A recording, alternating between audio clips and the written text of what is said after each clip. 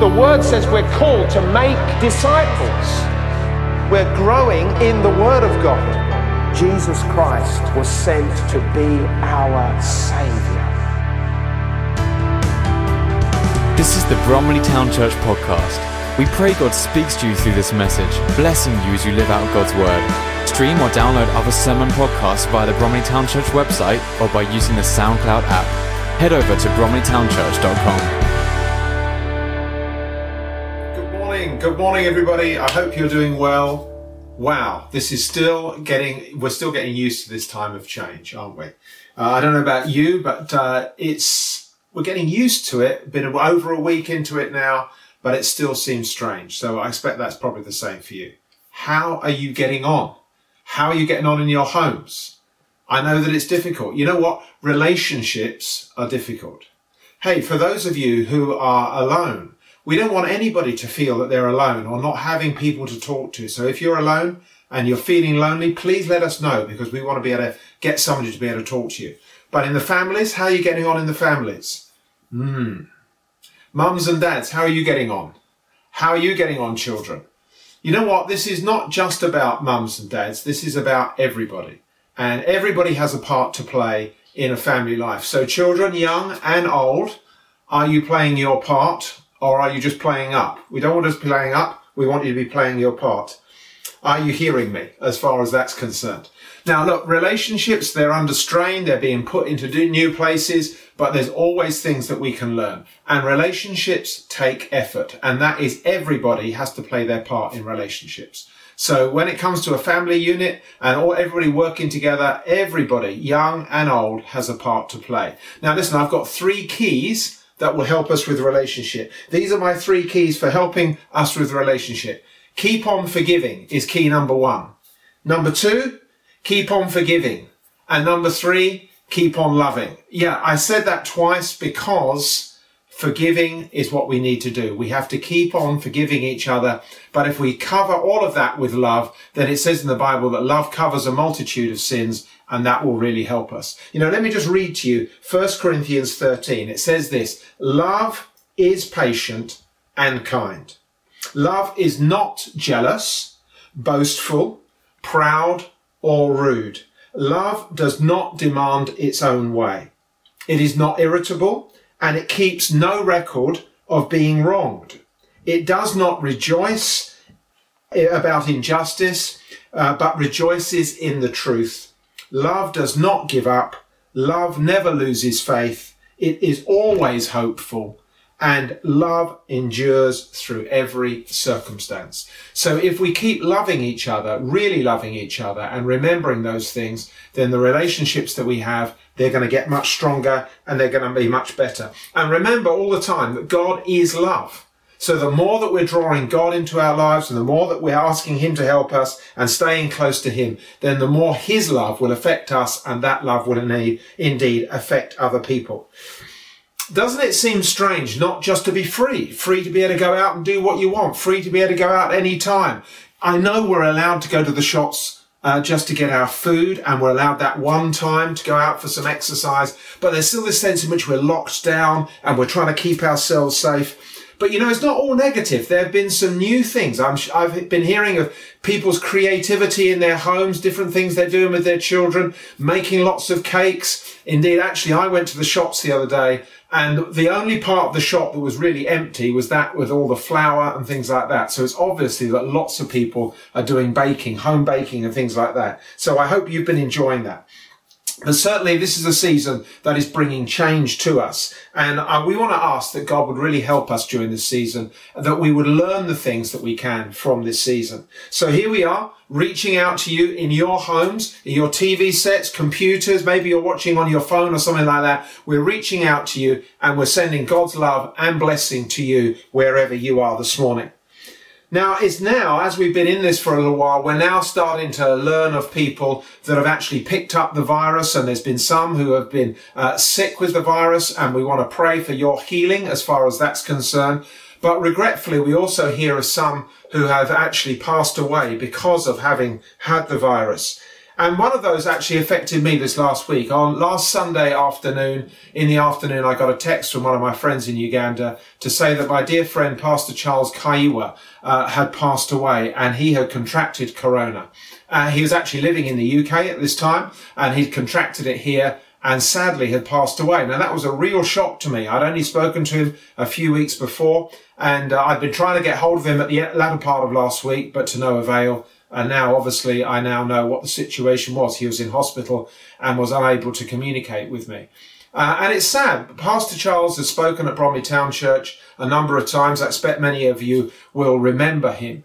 And it suddenly brought home to me that all of these numbers that we see in the press from day to day, where they're telling us of people who have passed away, they're not just numbers. These are real people, and they've got real relationships and family relationships around them, and that's affecting people's lives. And we do need to be remembering those people and praying for them at this time, that they will be kept safe and that God will watch over us.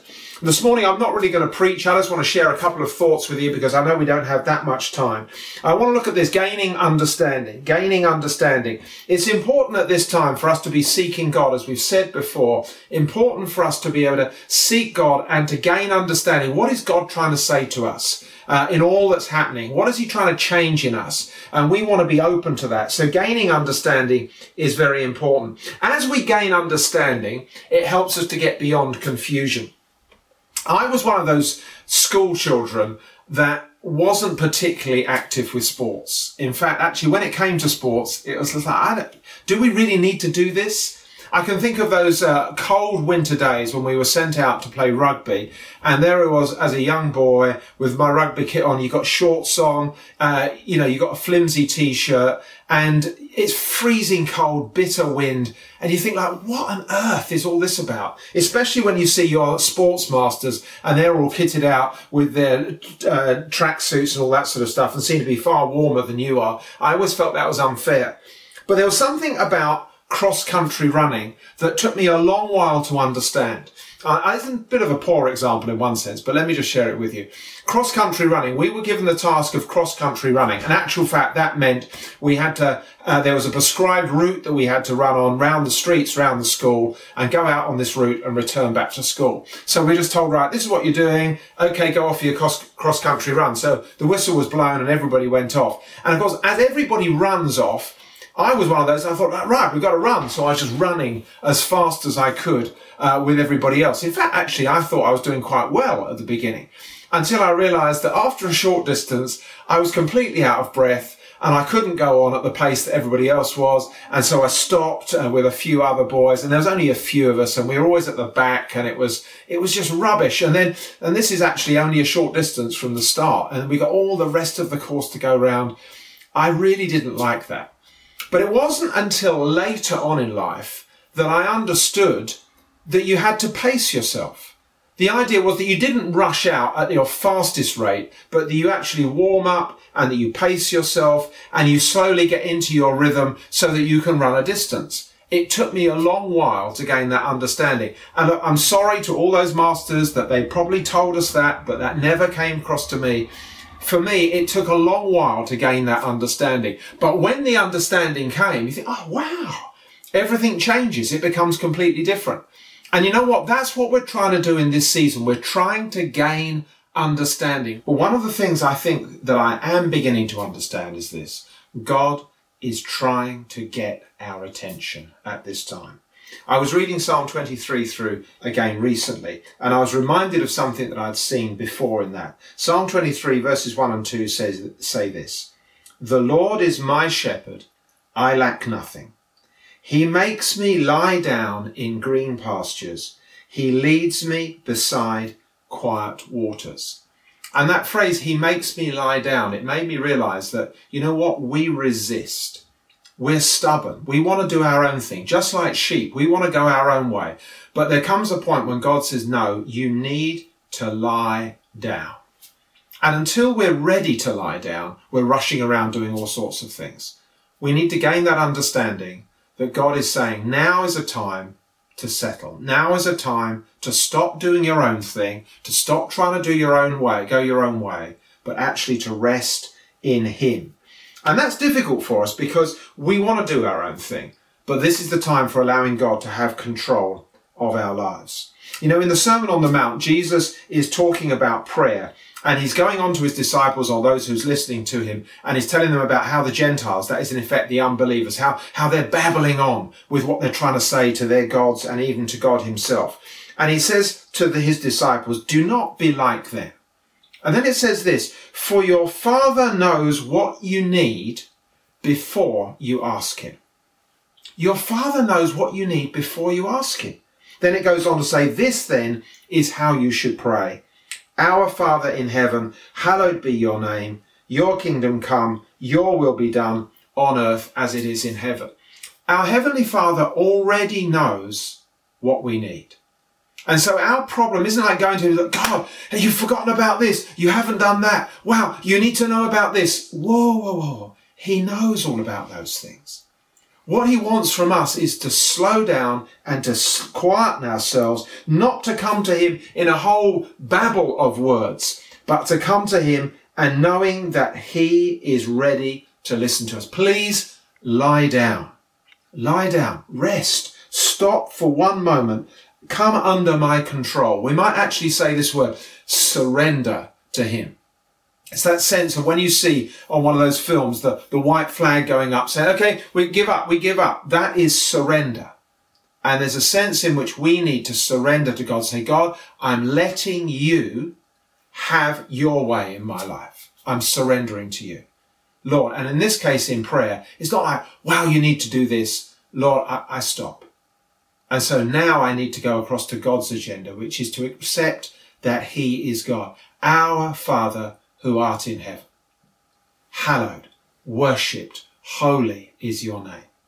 And we need to give ourselves to that sense of knowing and acknowledging who God is and giving our time to him. It's strange because these times seem to be more like Old Testament times than New Testament times.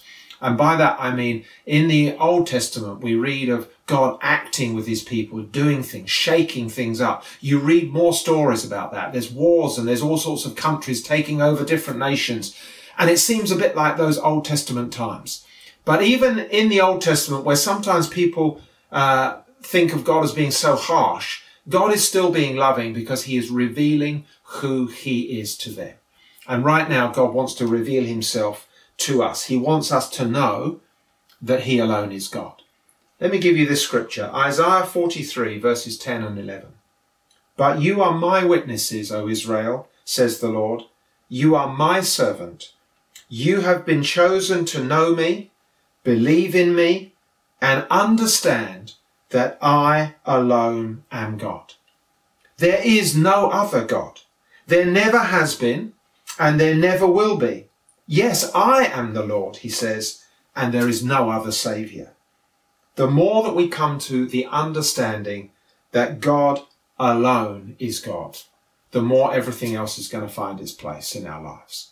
The more we are going to come to peace. So at this time, I just want us to pray now and to give ourselves to God and to ask him to help us, especially as we're coming into this next week, that God's peace and blessing will be upon us. So please pray with me.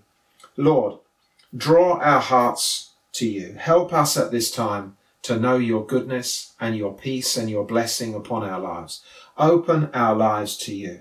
Help us to seek your face. Help us to know your ways. Help us to understand within ourselves that you alone are God. Open our eyes to the glory that is all around us, that represents you, that puts us and points us towards you. Help us with that, Lord. Our cry to you is that we need you. So please, Father, answer our prayers and come and strengthen our hearts and draw us close to yourself. We ask this in Jesus' name. Amen. Amen. May God bless you and help you. Keep pressing into him and remember that he is for you, not against you. God bless you. Bye-bye. Thank you for listening to this message from Bromley Town Church. You are always welcome to visit us on a Sunday morning or join us again for more messages here online. You can also stay connected with us at www.bromleytownchurch.com.